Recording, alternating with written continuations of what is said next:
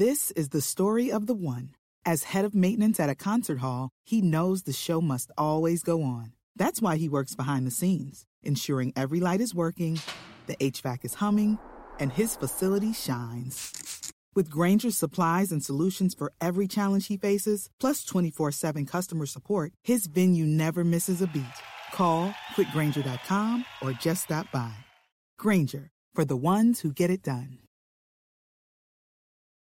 Pour yourself a cold one. Let's drink 'em, huh? And listen to Ross Tucker break down the top college prospects on another tasty edition of The College Draft. Yeah, it is Daddy Soda time here on the College Draft Podcast presented by DraftKings. And your boy had way too many Daddy Sodas 4 days in a row. Thursday night, Friday night, Saturday night, Sunday night. Not ideal. Wouldn't recommend it. Now, it's a heck of a lot of fun when you're doing it, but paying the price this morning, that's okay, though, because the show must go on. I love talking about football. I love breaking down prospects, and I love my guy, Emory Hunt. It is AFC South Day here on the College Draft Podcast. You can check me out on social at Ross Tucker NFL, at Ross Tucker Pod. The key is, and I've noticed a lot of you have been watching the clips, youtube.com/Ross Tucker NFL. YouTube also, where you can check out Emory. He's kind of a YouTube god. Football Game Plan on YouTube, at F-Ball Game Plan on Twitter. And, of course, if you're still curious about the undrafted free agents that your team got, or other things that we don't get a chance to go over here on the College Draft Podcast, you can still get footballgameplan.com/2021 draft guide. And it's a cool time of year, Emory, to be doing this because you're starting to get a little bit of bites and nibbles of information coming out of some of these rookie camps and OTAs. Although a lot of these teams, man, it seems like they've really dialed back the intensity, so you're not getting a great feel for how these rookies are performing thus far. Yeah, and it's shocking because, again, if you're a rookie or undrafted guy, you kind of want things to be a little bit normal for you so you can show off your skill set and make an impact or an impression. But at least we now know that, these 90-man rosters are sort of locked in. And it was also surprising that a lot of teams haven't signed the abundance of undrafted free agents that we're used to seeing in a normal year. Yeah, I guess I read somewhere where they're still waiting on some guidance as to how many guys they will be allowed to bring to training camp.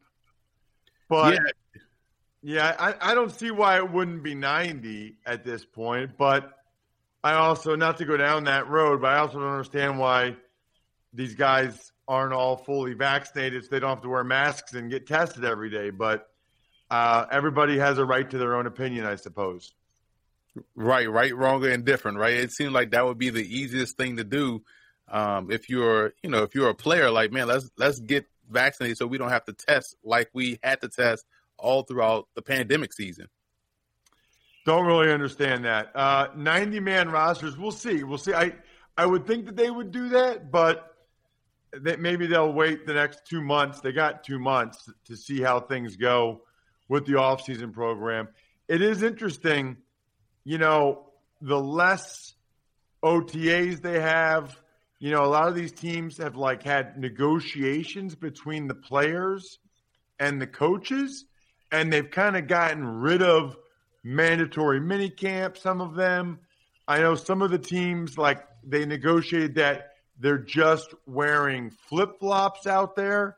So that way, because, let me explain this, okay? I think people know this, Emory. I know you do. What happens is anytime the camera is on, you know that you are being evaluated. So they can say, just have it be a teaching tempo. But as soon as you are going against the defense, as soon as it's a 1-on-1 or 11-on-11 or 7-on-7, that guy wants to have a favorable evaluation. He wants to look better than you. He's going to go a little bit harder than you. So then you're going to ratchet up your intensity a little bit. He ratchets his up. You ratchet yours up. It just keeps until you're basically going full speed just without pads. I mean, that's how it ends up going. And I do think that that's an understandable goal for the veteran NFL players to not have to want to deal with that. I guess the flip side I would say to that is those guys don't have to go. It's voluntary. Well, listen, I learned my first week of two-a-days in college, voluntary doesn't mean voluntary. After a couple days of a two-a-day practice, freshman year, I'm like, whew, I'm kind of tired. And the coach was like, well, workouts is voluntary in between, these two-a-days. So I was like, all right, cool, voluntary. That means if you want to. So I went in the locker room and took a nap. 6 minutes into my nap, strength coach comes in there. What are you doing? I'm like, yo, coach said voluntary. From that day on, anything that meant voluntary actually meant mandatory.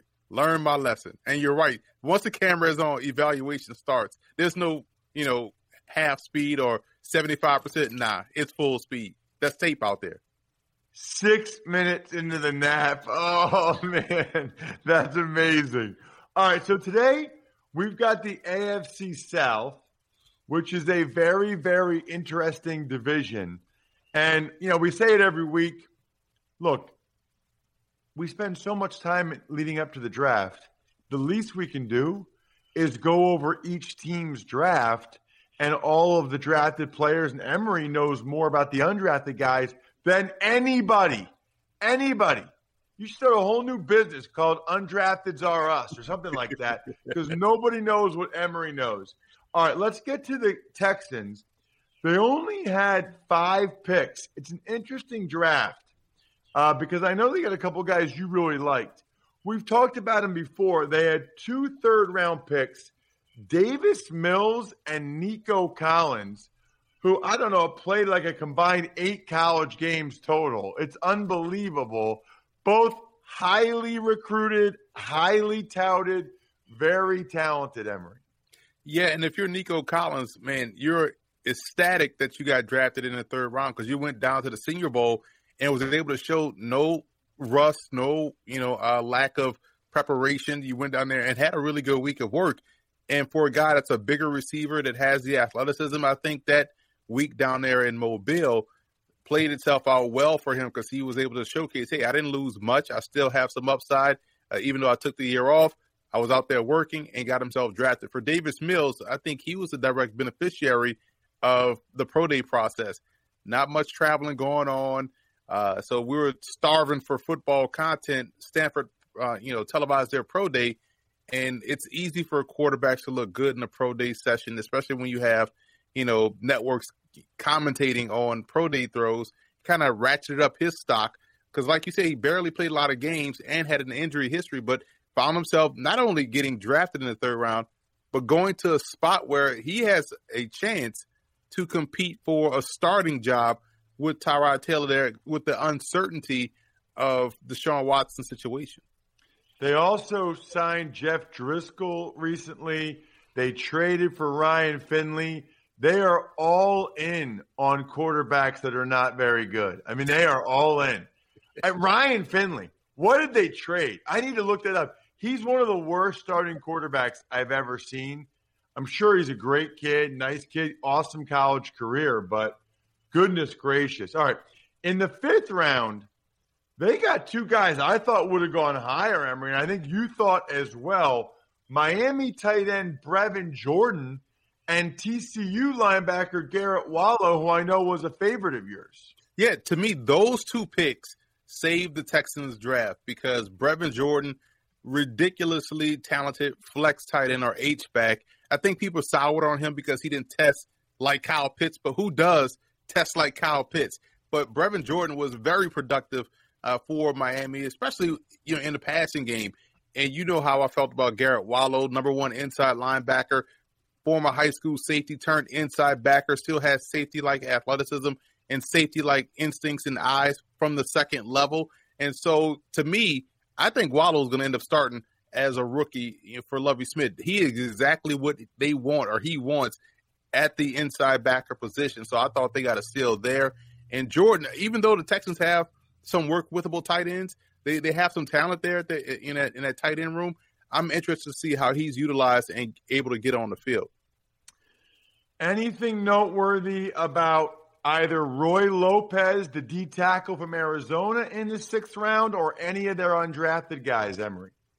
I'm looking at their roster, and they signed Ryan McCollum out of Texas A&M. I loved his tape. I thought he was versatile enough to play guard or tackle. They have him listed as a center, so that shows you what they think about his versatility. But I thought he should have gotten drafted over a couple of his teammates. So I thought that was a really good pickup for them, kind of helped bolster their grade, in my opinion. All right, let's move on to the Indianapolis Colts. They've got a pretty good roster as it is. And with the 21st pick, they took back-to-back edge guys to start their draft. Round 1, they took Kwity Paye, the edge rusher from Michigan. Seemed like there were mixed opinions on him. Round 2, Dayo Adeyingbo from the DN from Vanderbilt. When did he get hurt? January? He got hurt during the pre-draft process. Yeah, and tore his Achilles, so he won't be available this year at all. So it's kind of a wait-and-see type pick, a futures pick, so to speak, to bring back an old-school reference. But you're right, with Kwity Paye, I think, for him, from my perspective, it was a guy that's very active, that looks like he's doing a lot. And I know nowadays the in vogue thing is to talk about pressures and things of that nature. But to me, pressures sound a lot like not getting there, and sometimes you want guys to close the deal. And granted, some pressures make sense where you're moving guys off the spot, you're forcing a bad throw. I get that point of pressures, but you kind of want to see guys finish the drill. And I thought for Paye, it was mostly a lot of activity and not a lot of productivity. And Adeyingbo, I like a lot, but you won't see him this year. And that's your first 2 picks. So I kind of thought they could have gone better or done better in better directions with those first 2 picks in a draft.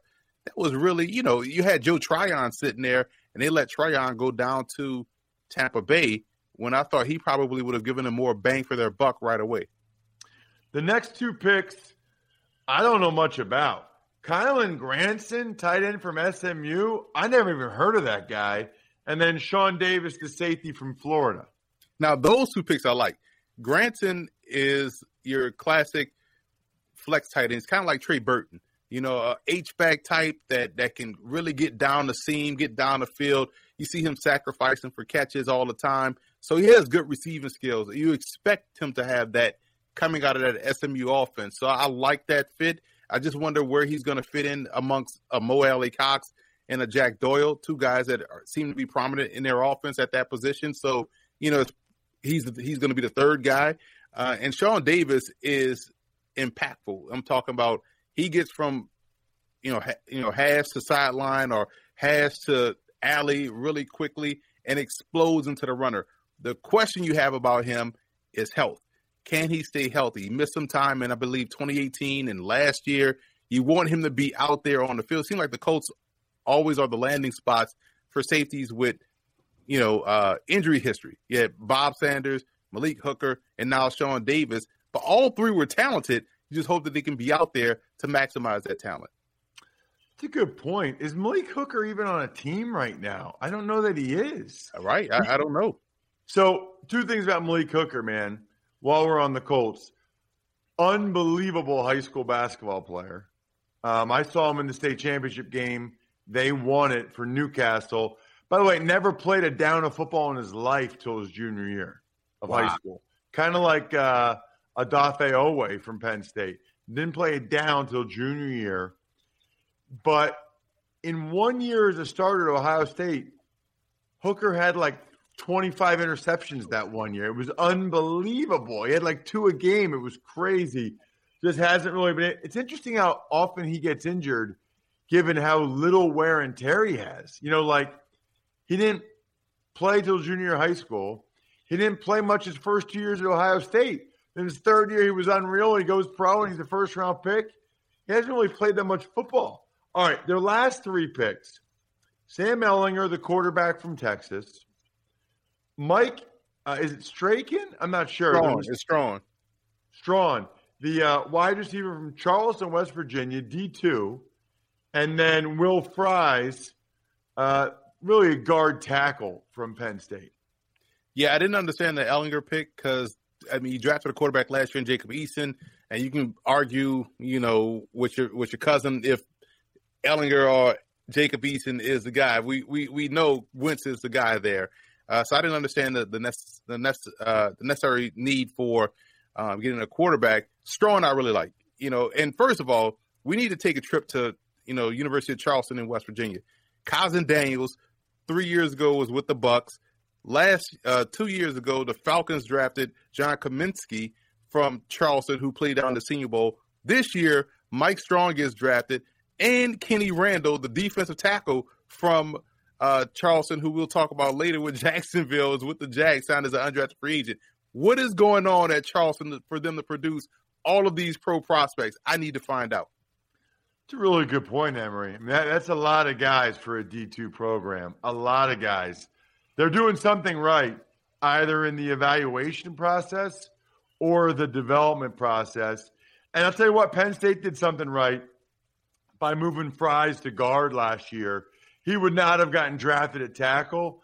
He went into guard and played pretty well and showed he can play both and gives you a chance to be a guy that provides depth at both guards, both tackles. What did you like about Strong? 6'5", 225, plays his height. He's explosively fast, so he can get down the seam in an instant. He could be a deep threat in addition to being a strong red zone threat. And this was someone that I always like to talk about having a great sense of timing. So when the team needed a big play in a passing game, he made it. And he also has really good nuance for being such a taller guy. Like I'm talking about his release off the line of scrimmage, his ability to stack and track the football going downfield. He's not afraid of contact, so he plays big like I talked about and has the speed that matches up well with the NFL level. So he's bigger, taller, faster, explosive, dynamic. I think he's going to surprise some as a rookie and make some plays. Let's move on to the Jacksonville Jaguars. They had a bunch of picks. I don't want to spend time on Trevor Lawrence, but I do want to ask you, evidently Travis Etienne in their first minicamp, Emery, he was exclusively played at wide receiver. And I asked Greg Cosell this last week on the Ross Tucker Football Podcast because I was curious.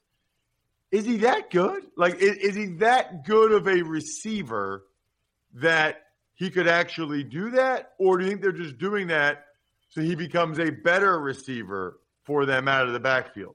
I think it's the latter point, Ross, because we know he can run the football. Give him a lane, he's gone, right? But now you see, okay, rookie minicamp where you're there for 3 days on the field. So let's get him some work knowing the offense as a receiver in the passing game. Let's develop him there because we know he can run. We know if we hand him the football, ain't much nuance in the run game in terms of what you need to know and what you need to do. More so blocking than actually the run plays. So why not spend some of that time, that limited time that you have with him, developing him in a different asset? So now when he comes back to OTAs and veteran minicamp, he's going to be more apt to understand the totality of the offense as opposed just knowing what he has to do from tackle to tackle. Yeah, throw him out there in the slot now. Let him get acclimated in working in space, running routes, catching the football out away from his body, get him that work because we know what he can do when you just hand him the football. And so you think he can do a lot of those receiver things? We saw him this year grow in that area with Clemson, and that's one of the reasons why he went back to work on the passing element of his game. And, yeah, I think he can do so to the point where I'm not saying he's going to be Marshall Faulk to where you just line him up and just let him just go, but he's going to be someone that you can trust out there in a matchup situation. And it also gives you the opportunity to get both backs on the field at the same time to where defensive, personnel has to adjust. So you get Robinson on the field and Etienne on the field. Now you don't know if it's a run play or a pass play. And if it's a pass play, your linebacker really can't cover Travis Etienne that's now a polished route runner or a polished receiver coming out of the backfield. Round 2 was Tyson Campbell from Georgia and Walker Little from Stanford. We talked about Walker Little in our preseason show, how he quietly was one of the better tackles in college football in the Pac-12, but he just hadn't played a lot. Injury concerns, and he opted out this year. And so, health permitting, I think they got a steal with Walker Little. And Campbell is an athletic guy, long, lengthy press corner, can run with anybody. That seems to be what Urban Meyer is trying to build out there in the secondary. But I would keep an eye on Walker Little. Health, notwithstanding, if he's 100%, man, they got a good one in him because I really like his game. Rounds 3, 4, and 5. You got Andre Cisco, the safety from Syracuse, Jay Tufele, the D tackle from USC, Jordan Smith, the edge rusher from UAB, and Luke Farrell, the tight end from Ohio State. Yeah, I didn't know Luke Farrell was in this draft class, so I didn't have a grade on him. I thought he went back to Ohio State. But you talk about Andre Cisco, just like Walker Little, health permitting, he is the class of the safety position. To me, this is someone that carried a first-round grade. I had a high grade on Cisco, but he had a freak injury, pre-game where he tore his ACL. So you're hoping that he's coming back healthy. But if he's out there 100%, he is tremendous, can play any safety spot, can also match up in the slot. Tufele is an upfield penetrator, quick off the ball, can be disruptive. That's something they sorely need on the interior. And so if you're looking at Jordan Smith, long, lengthy, can set a physical edge. He's 6'7". I think his upside is as a pass rusher. He can drop back in the shallow zone area and really thrive there also. So it gives you some work-withable tools for a guy that's 6'7", about 255. Emory, you mentioned Luke Farrell. Is there any faith that you have that Tim Tebow as a tight end can work out? Like, what are your thoughts? Let's just be objective. Your thoughts on Tim Tebow trying to be a tight end in the NFL?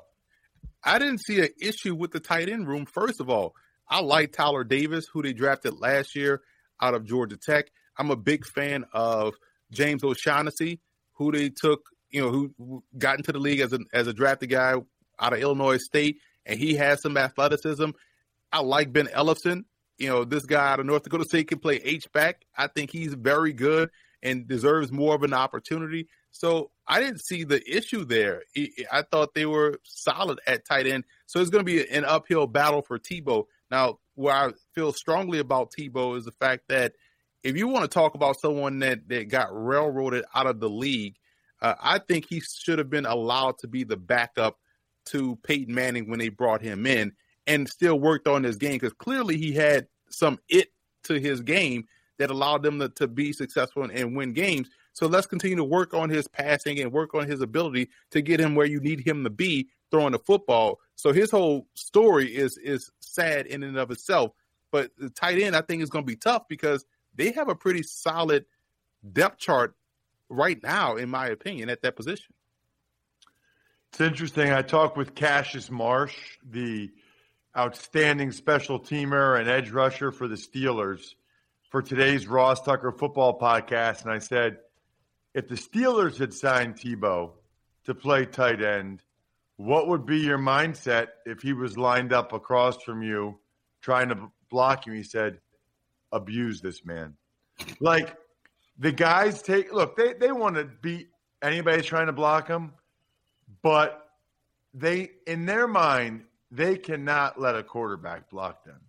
Like, in their mind, he's a quarterback, and like over their dead body, they're going to let him, like they are going to, I just hope he knows what he's signing up for. I said it before, they are going to be very aggressive with him physically.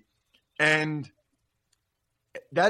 those techniques as a tight end or H-back or fullback, how to make those blocks, those are different things to learn. And if you're not real familiar with them, you're going to get earholed. Like you're going to get hit bad. And that's the part I have when people quickly want to move just put him in a slot, like every running back. Yeah, put him in a slot, let him run routes. Like, bro, you realize you move him to that spot, he now has to beat cornerbacks and not linebackers. There's difference in techniques involved in playing different positions.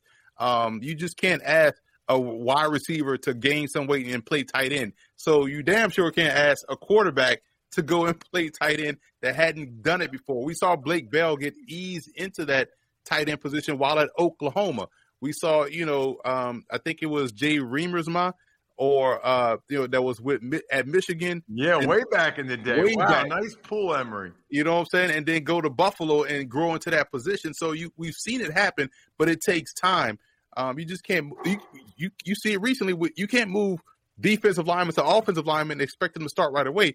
Rashad Coward did that with the Bears. It takes time to get acclimated to the different techniques of the position. I want to say this, though. Jacksonville, undrafted free agents, they killed it in that realm. They had undrafted free agent haul that was better than some teams' classes with some of the dudes they picked up. Interesting. Okay. What about the Tennessee Titans? We've talked a lot about Caleb Farley, their first-round pick, and the multiple back surgeries. Day 2, they took Dylan Raduntz, the OT from North Dakota State, Monty Rice, the linebacker from Georgia, and Elijah Molden, the cornerback from Washington. Them adding Molden and Farley aced it for me. Those are two guys that are always around the football. Ball skills, ball instincts, ball awareness, football IQ. Give me those guys on the back end. That's the playmakers. Those are guys that make it tough to throw the football against any secondary. And when you combine those two with the health of Christian Fulton, who they drafted last year in the first round, I believe, or second round, man, their secondary got better. And I think their secondary is going to be good. Health permitting, once again, that seems to be the theme with the AFC South draft when we talk about these prospects. But if Farley is healthy, Farley is a lockdown corner with ball skills that has upside. He was a receiver coming into Virginia Tech. So he still, quote unquote, is a neophyte in terms of playing a position, but he played it well. Molden just understands ball and understands zone coverage, understands spatial awareness. He just gets it from a passing coverage standpoint, and he could turn the ball over. So give me all of those guys right away. And Rice, I believe, is more of a depth guy. I think he's going to be a special teams ace. It just kind of reminds me of what they have already in David Long out of West Virginia. So I thought they replicated that effort there. But I love those two cornerback selections there. And Radunz, the tackle, plug and play. You come from North Dakota State, where it's run game defense, and you go to Tennessee, where it's run game defense. It's a plug and play guy right away. He's going to start as a rookie. Round 4, they got a couple guys I heard a lot about leading up to the process. Dez Fitzpatrick, the receiver from Louisville, and Rashad Weaver, the DN from Pitt. Yeah, Rashad Weaver and his teammate, I forgot his name, but they were bookends at Pitt. Patrick Jones. Both guys played well off each other, and Weaver, I think, has more of the heavy hands that sets a physical edge, strong edge, and does a good job versus the run. Has a little bit more pass rushing savvy than Jones. Jones is like a twitchy guy that he splashes with those big plays like that. But I like Weaver. Weaver is consistent. He's solid. He's going to be someone that's dependable. And Fitzpatrick is a pro's pro already as a rookie. He just goes about his business, runs his routes very well, consistently. No flash, but is consistent in that regard. But also is consistent in catching the football. There's no issues, I feel like, with Fitzpatrick. And I think he's going to be someone that's going to see a lot of minutes as a rookie. Finally, round 6, they had 2 picks. Brady Breeze, the safety from Oregon, and a guy that you were the first person I ever heard bring him up, Racey McMath, the receiver from LSU. Last summer, you talked about Racey a lot going into the season. Yeah, Racey is someone, you go back to his high school tape, tremendous athlete, explosive, fast. LSU, we know about their receiving core and their depth chart, so he was more of a special teams guy. They got a little bit of playing time at wideout, so the upside is through the roof with him. He's going to be someone that's going to be a better pro than he was at collegiate, but we know at worst he's going to be a core special teamer, maybe a gunner, on coverage units, but that's someone that's going to get better as he gets more acclimated with the program, gets more reps. So I'm excited to see him. And Breeze is another one of these core special teams. He was on all special teams at Oregon. So what I love about the draft now, and I really started to incorporate that within, my process, scouting and grading. When you look at guys and you look at, do they play special teams? How many special teams they're on? And how consistent are they in those roles? Man, that's how you also strengthen yourself in the draft. You can draft guys that teams maybe like, or players, maybe people maybe like, I don't know about this guy. Well, no, they drafted him specifically to bolster their special teams because that's a third of the game. And if you can win at least 2 out of the 3 aspects of a game, you're going to win a lot of football games. And special teams is so critical, especially in coverage units and also in the return game. Here's what everybody needs to do.